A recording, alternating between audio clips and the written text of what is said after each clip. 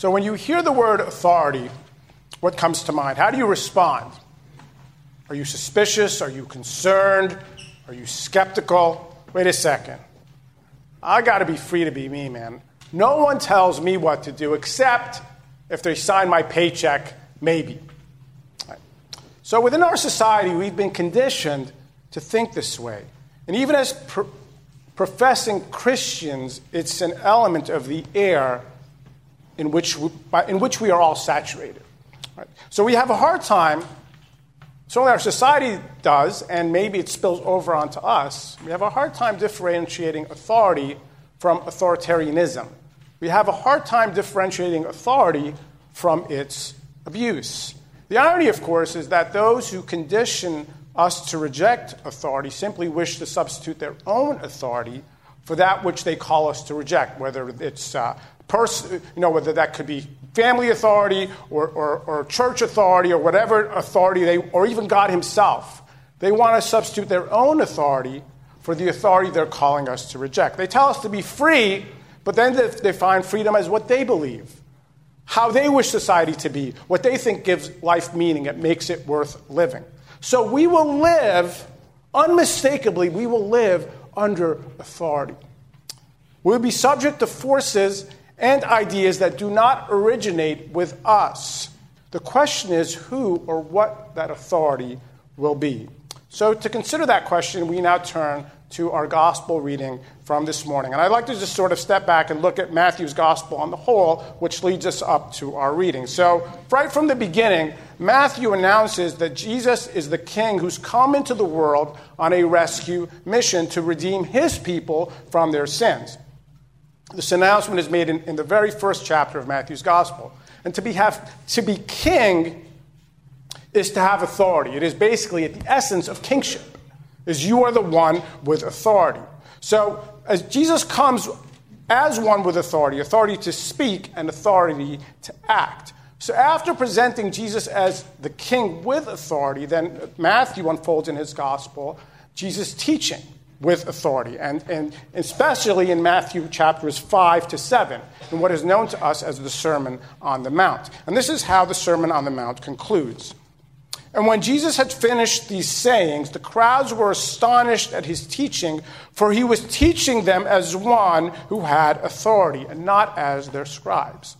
So, was it the manner of Jesus' speech at which the crowds marveled, that he spoke with a booming voice, that he was large and in charge? No. It was the content. Because ordinarily a teacher or even a prophet did not speak on his own authority. He simply passed on what he had received, whether it was from another teacher or even from God himself. They say, this is what so-and-so says, or this is what God says. Or put another way, whatever authority he had came from somebody else. But in the Sermon on the Mount, Jesus says repeatedly, what does he say repeatedly? You have heard it said, but I say to you, hey buddy, who are you? That's how they talked back then. I'm the one with authority. What I say is what is. I define reality. There is no one above me or behind me validating my words. They stand simply by virtue of my saying them because I'm the one with authority. So following the Sermon on the Mount, then we see Jesus then acting with authority. We see him exercising authority over illness and disease. He heals a number of people. And then in our reading, we continue to see Jesus exercise authority. So we see Jesus exercising authority in one setting after another over different aspects of reality. We see him exercising authority over nature itself, 2, over the spiritual realm, and number 3, over people regarding their ultimate destiny. We are presented with different settings where we see Jesus speaking and acting with authority. And in each of them, Jesus' authority is disturbing or unsettling in some way. It's disruptive of what people expect or what they want. And the question for them, and by extension, the question for us this morning is this. Are we willing to accept the disturbance Jesus brings with him and his authority, or would we rather keep our lives settled the way they are without him? Are we willing to accept the disturbance that Jesus brings with him and his authority, or would we rather keep our lives settled and ordered the way they are without him? So let's enter in. First setting, chapter 8, verses 23 to 27. The disciples are following Jesus. They're in the boat with Jesus when a huge storm comes up on the sea, causing them to fear for their lives. Now, unfortunately, and strangely certainly to them, Jesus is asleep. He's not doing anything. And the disciples are disturbed by this. They say, "Save us, Lord, we're perishing." And the same account in Mark's Gospel, chapter 4, they say to him, "Do you not care that we are perishing? Lord, we're in trouble. Don't you care?" Is this not a feeling that you might be familiar with? Maybe it's something ongoing in your life today, right now. We have a situation where we believe the Lord is with us, yet we are in trouble, and he is asleep. It seems as if he's not paying attention. He's not doing anything to save us from the storm. Lord, I need you. Lord, do something. Anything. Please make it go away. And it doesn't go away. Lord, don't you care? Lord, are you even there? Is any of this real? Here's what Jesus says to you.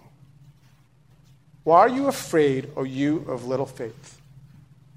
He takes the opportunity of the storm not to soothe them, they're there, but to awaken them. You still don't know me. You still don't understand. You still don't trust me as you ought. You see the storm and its power, which is real. The Lord never calls us or asks of us to deny reality. He does not deny the presence of the storm and its gravity and its weight and its even peril. Right? So you see the storm and its power, but you don't see me and my goodness and my power and my care in the midst of it. Brothers and sisters, when you don't see Jesus as he really is, not as you imagine him to be or you expect him to be, but as he is, all you see is the storm and you are afraid. Afraid of abandonment, afraid of what's next, afraid there's no way out, afraid of death. And maybe you're not afraid anymore because you've given up and your fear has now become despair. I'll just wait for the waves to consume me. Before Jesus does anything, before he intervenes to address your fears and your despair, Jesus calls your attention to himself. He says to you, look at me. The storm does not define reality. I define reality. Who I am is not subject to the storm. The storm is subject to who I am. You must know this before he acts. And then Jesus acts. Then he rose and rebuked the winds and the sea, and there was a great calm, and the men marveled, saying, "What sort of man is this, that even winds and sea obey him?" Question, when Jesus acts, are they more or less disturbed? In some respect, they're even more troubled. They've gone from saying, "Hey, buddy, who are you?" But who are you? Who are you? This is someone with authority over creation. As we already read in our Old Testament reading this morning from Psalm 89. I'll read it again, verses 8 to 9. O Lord God of hosts, who is mighty as you are, O Lord, with your faithfulness all around you, you rule the raging of the sea. When its waves rise, you still them. Psalm 107, verses 28 to 29. Then they cried to the Lord in their trouble, and he delivered them from their distress. He made the storm be still, and the waves of the sea were hushed. Who is this that the storm and the waves do what he tells them? The authority that belongs to God is the authority that belongs to Jesus. The power that belongs to God is the power that belongs to Jesus. This is God with us. This is God with you. He is Lord with you in the storm, exercising authority over it at all times. He is Lord with you in the storm, exercising authority over the storm at all times, both when it rages and when it stops. The presence of the storm isn't indicative of the absence of the Lord. But someone who can control the wind and the rain isn't someone whose power you can harness or that you can manage. You cannot control the authority of Jesus. You can only resist it and oppose it, or you can trust and rest in it. When you follow Jesus, he brings storms into your life where it seems he's not doing what he's supposed to be doing insofar as we are concerned, in order for you to trust him more and know him better, more deeply, more truly, more powerfully, more awesomely. And he is with you all the way through. May your fear move you to trust him. Yea, though I walk through the valley of the shadow of death, I will fear no evil. Why? For one reason only. You are with me. Next, we see Jesus exercising authority over the spiritual realm, verses 28 to 34 of chapter 8. He encounters 2 demon-possessed men. Now, a lot of people in our society might say, what's up with the demons, man? But you might say, no, I know all about the demons. The fact there are demons simply means that evil is personal. There are spiritual beings who oppose God and want to hurt people who are made in God's image. That's what demons do. That's their purpose. And there's an ultimate demonic power we call the devil. And it says in 1 John 3 that Jesus Christ came into the world to destroy the works of the devil. Now, many people, again, sort of the age in which we live, the ideas around us, think of good and evil, light and dark, the demonic and the godly, as 2 equal and opposing forces. You know, they're fighting out for supremacy and who will win. But that's not what we see here at all. These are not 2 equal and opposing forces. The demons are subject to Jesus' authority. First, they recognize him and his power. What have you to do with us, O Son of God? Have you come here to torment us before the time? Secondly, they do what he says.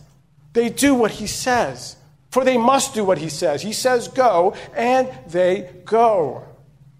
The demons are looking to wreak as much havoc as they can before they face their destruction, which they know is coming. But they are subject to the Lord's authority. So Jesus drives out the demons. Now, something we find not only here in our passage, but really throughout the Gospels, is that the demons recognize who Jesus is and the threat he is to them before anyone else. Like, we know who you are. We know what you're up to. Everyone else is like, I don't know. Who is he? What's going on? We don't understand. And the demons are just like, they kind of, on some level, they get it. And so there's a frenzy of demonic activity around him. I submit to you, maybe that's in part an explanation for the frenzy we find in our world today. We live in a time of great chaos and upheaval. There's a frenzy of spiritual activity that is actively harming and destroying people. And at the same time, what I offer to you is this, is that frenzy is an indicator of and a response to the advancement of God's kingdom and the work of the Holy Spirit. Do not be put off by the frenzy. I'm not talking about being casual or indifferent, not in any way, shape, or form, but do not be put off by it, but also don't be ignorant of it, but be encouraged. Encouraged to seek the Lord. To which kingdom will you belong? Friends, the way to be free of the demons is to come under the authority of the Master, is to come under the authority of the Lord Jesus Christ. His word is what drives them out. Now, when Jesus drives out the demons, what happens? Does the town rejoice? No. The people are what? They are terribly disturbed. All the city, what do? They plead with Jesus to leave their region. Jesus casts out the demons, and they respond by casting Jesus out. Why do they cast Jesus out? Because Jesus drives out the demons into a large herd of pigs. Why are they so upset? Because this is some sort of first century animal rights movement? You know, PETA before PETA? No, that's not what's going on. What are the pigs? The pigs are their wealth. The pigs are their livelihood. The pigs are the local economy. So here we have Jesus, the king with authority, right, setting two captives free from great oppression and darkness. Right? The kingdom of God is on the move, but it's too costly. It's too disruptive to the lives of those in the community. This is the local economy that we're talking about. This is not a small thing. But they're so captive to what they have and their way of life the way it is that they can't see what's right in front of their eyes. They literally can't see it. They can't see Jesus. They can't see what he's doing. They only see what they are losing. They see that very clearly, what is being taken from them, but they don't see what they are gaining instead. You're messing up everything, man. Get out of here. So they prefer to keep their lives the way they are, even with the demons, to having their lives disrupted and disturbed by Jesus.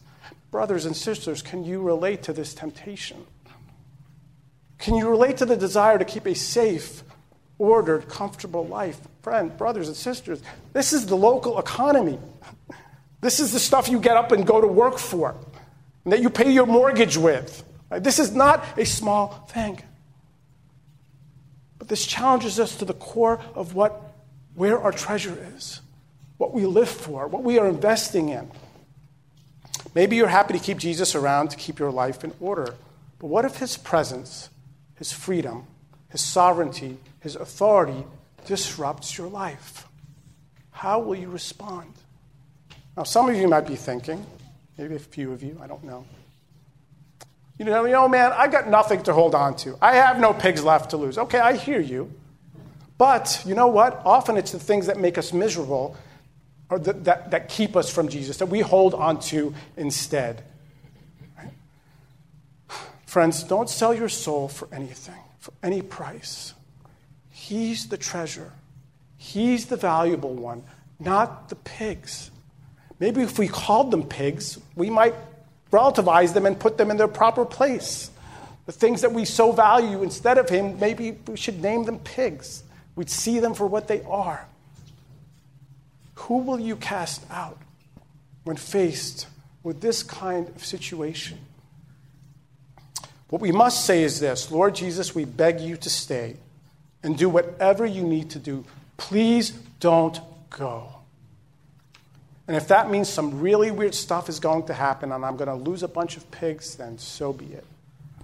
Your kingdom come. Your will be done. Hallowed be your name among us.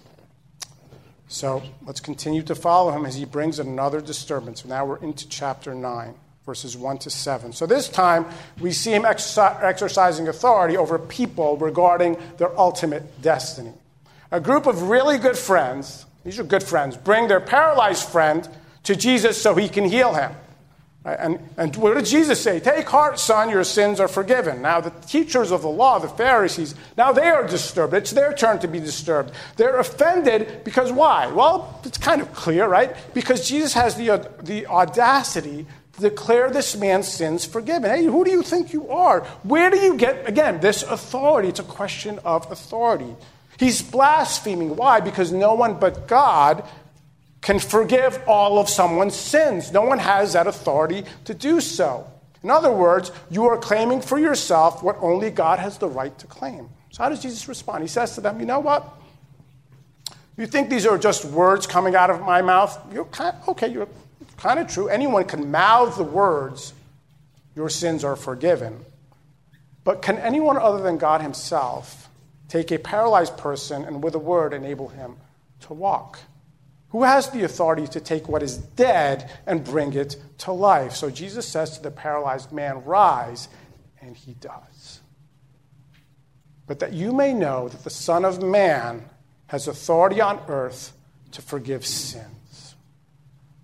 So I'm going to just take this opportunity to remind you, maybe for most of you, what you already know. It's what we do here on Sunday mornings quite often. Sin is the fundamental human problem. Sin is the biggest problem that you have in your life at this very moment. It is your sin against God. That is everyone's ultimate real problem that must be addressed, that you cannot address yourself. And that's an insight that we only get from the Scriptures. It is not something that any of us instinctively know. None of us know that by nature. By nature, we think every problem we have is outside of us. From the people, the circumstances, the situation, the upbringing, whatever. But the Scriptures point us in here to the problem we have inside of our hearts, that we are sinners, and Jesus saves from sins. He grants forgiveness of sins to any and all who come to him. Do you believe the Son of Man has authority on earth to forgive your sin? Do you believe that this morning? You know the answer by whether or not you get up off your mat when he calls you, or if you just lay there paralyzed by your sin. So I had a cousin named John Hanna, and we were close in age and very close in relationship, so it was very confusing to everyone else. So John, in his late teens, began using drugs and fell into a heroin addiction for over 10 years. He spent time on the street. He spent time in jail where I visited him. And he tried everything to get clean. But the thing was, John didn't only want to get clean. He wouldn't settle for that. That goal by itself, that goal of getting clean, getting sober, which isn't a bad goal at all. It's a good goal. But that by itself didn't have the power, the glory, the authority to heal him or change him. He wanted life, he wanted the truth, and even as he was running away from God, with every fiber of his being at the same time, he was desperate for what only God could give to him. And one day, the Lord captured him, and John came and said to me, Jesus is real, and I believe in him. And it was one of the most remarkable things that I've ever observed in my life, because it was like watching a miracle before those who were close to him. It was like watching a miracle before our eyes. It was mesmerizing to watch a man come under the power and authority of the Lord in such a way. And the change affected us all. He was the agent of the Holy Spirit for change within our family. We began Bible studies. We began evangelizing just because of one man coming under the authority of the Lord. And so John went back to those who he used to hang out with. He went back to the homeless, went back to the streets, went back to the addicted, went back to the poor. And then after 5 years, he died from injuries sustained in a car accident. For the last 6 months of his life, he serves as an assistant pastor at a local church in New Jersey.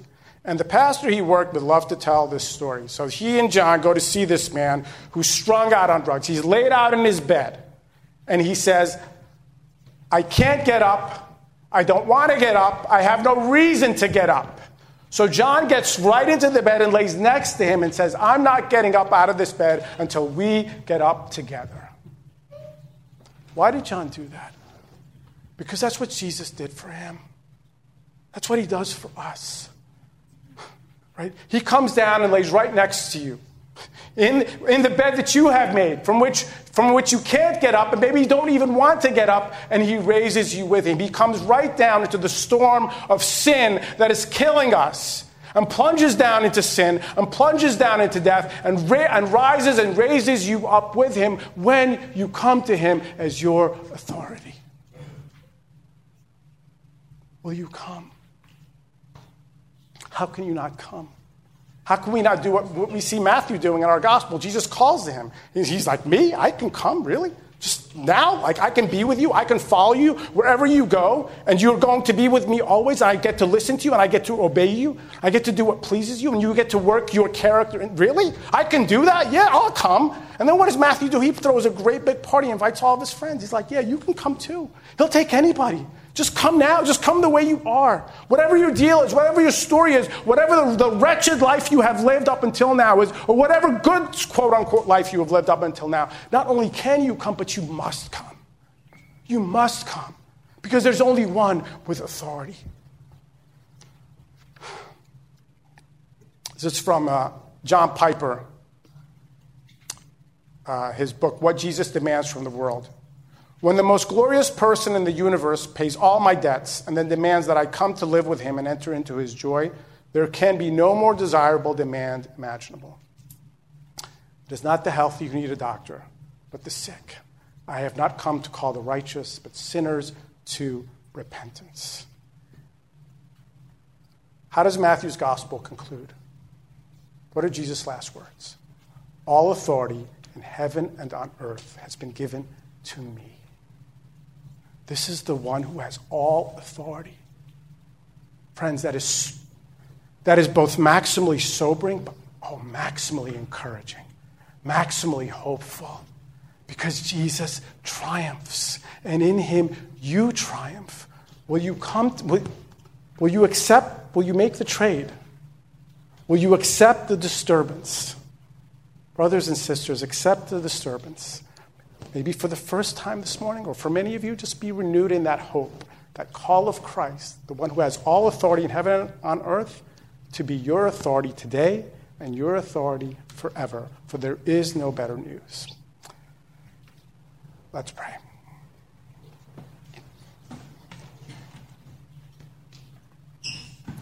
Our Father, we thank you for sending your Son into the world to be such a one as we have looked at through your word this morning. Lord Jesus, we again, anew, maybe afresh, marvel at you. Marvel at your lordship, your sovereignty, your mercy, your wisdom, your love, your faithfulness. Oh Lord, for those facing difficulties now that are overwhelming them, may they see you in the midst of the storm, find you faithful, even now, in the midst of it. May you set us free from captivity to forces of oppression and demonic darkness to come to you. Lord, set the captives free, Lord, and may we receive the forgiveness of sins that only comes in your name and by your blood and righteousness. Oh, Lord, you take care of every aspect of trouble that we may face and give us a maximal hope. For one day, everyone will stand before you. And I pray that we all here will stand in faith and hope and a love that endures forever in your name. And in the power of the Holy Spirit, we pray to you, our Father. Amen. Amen.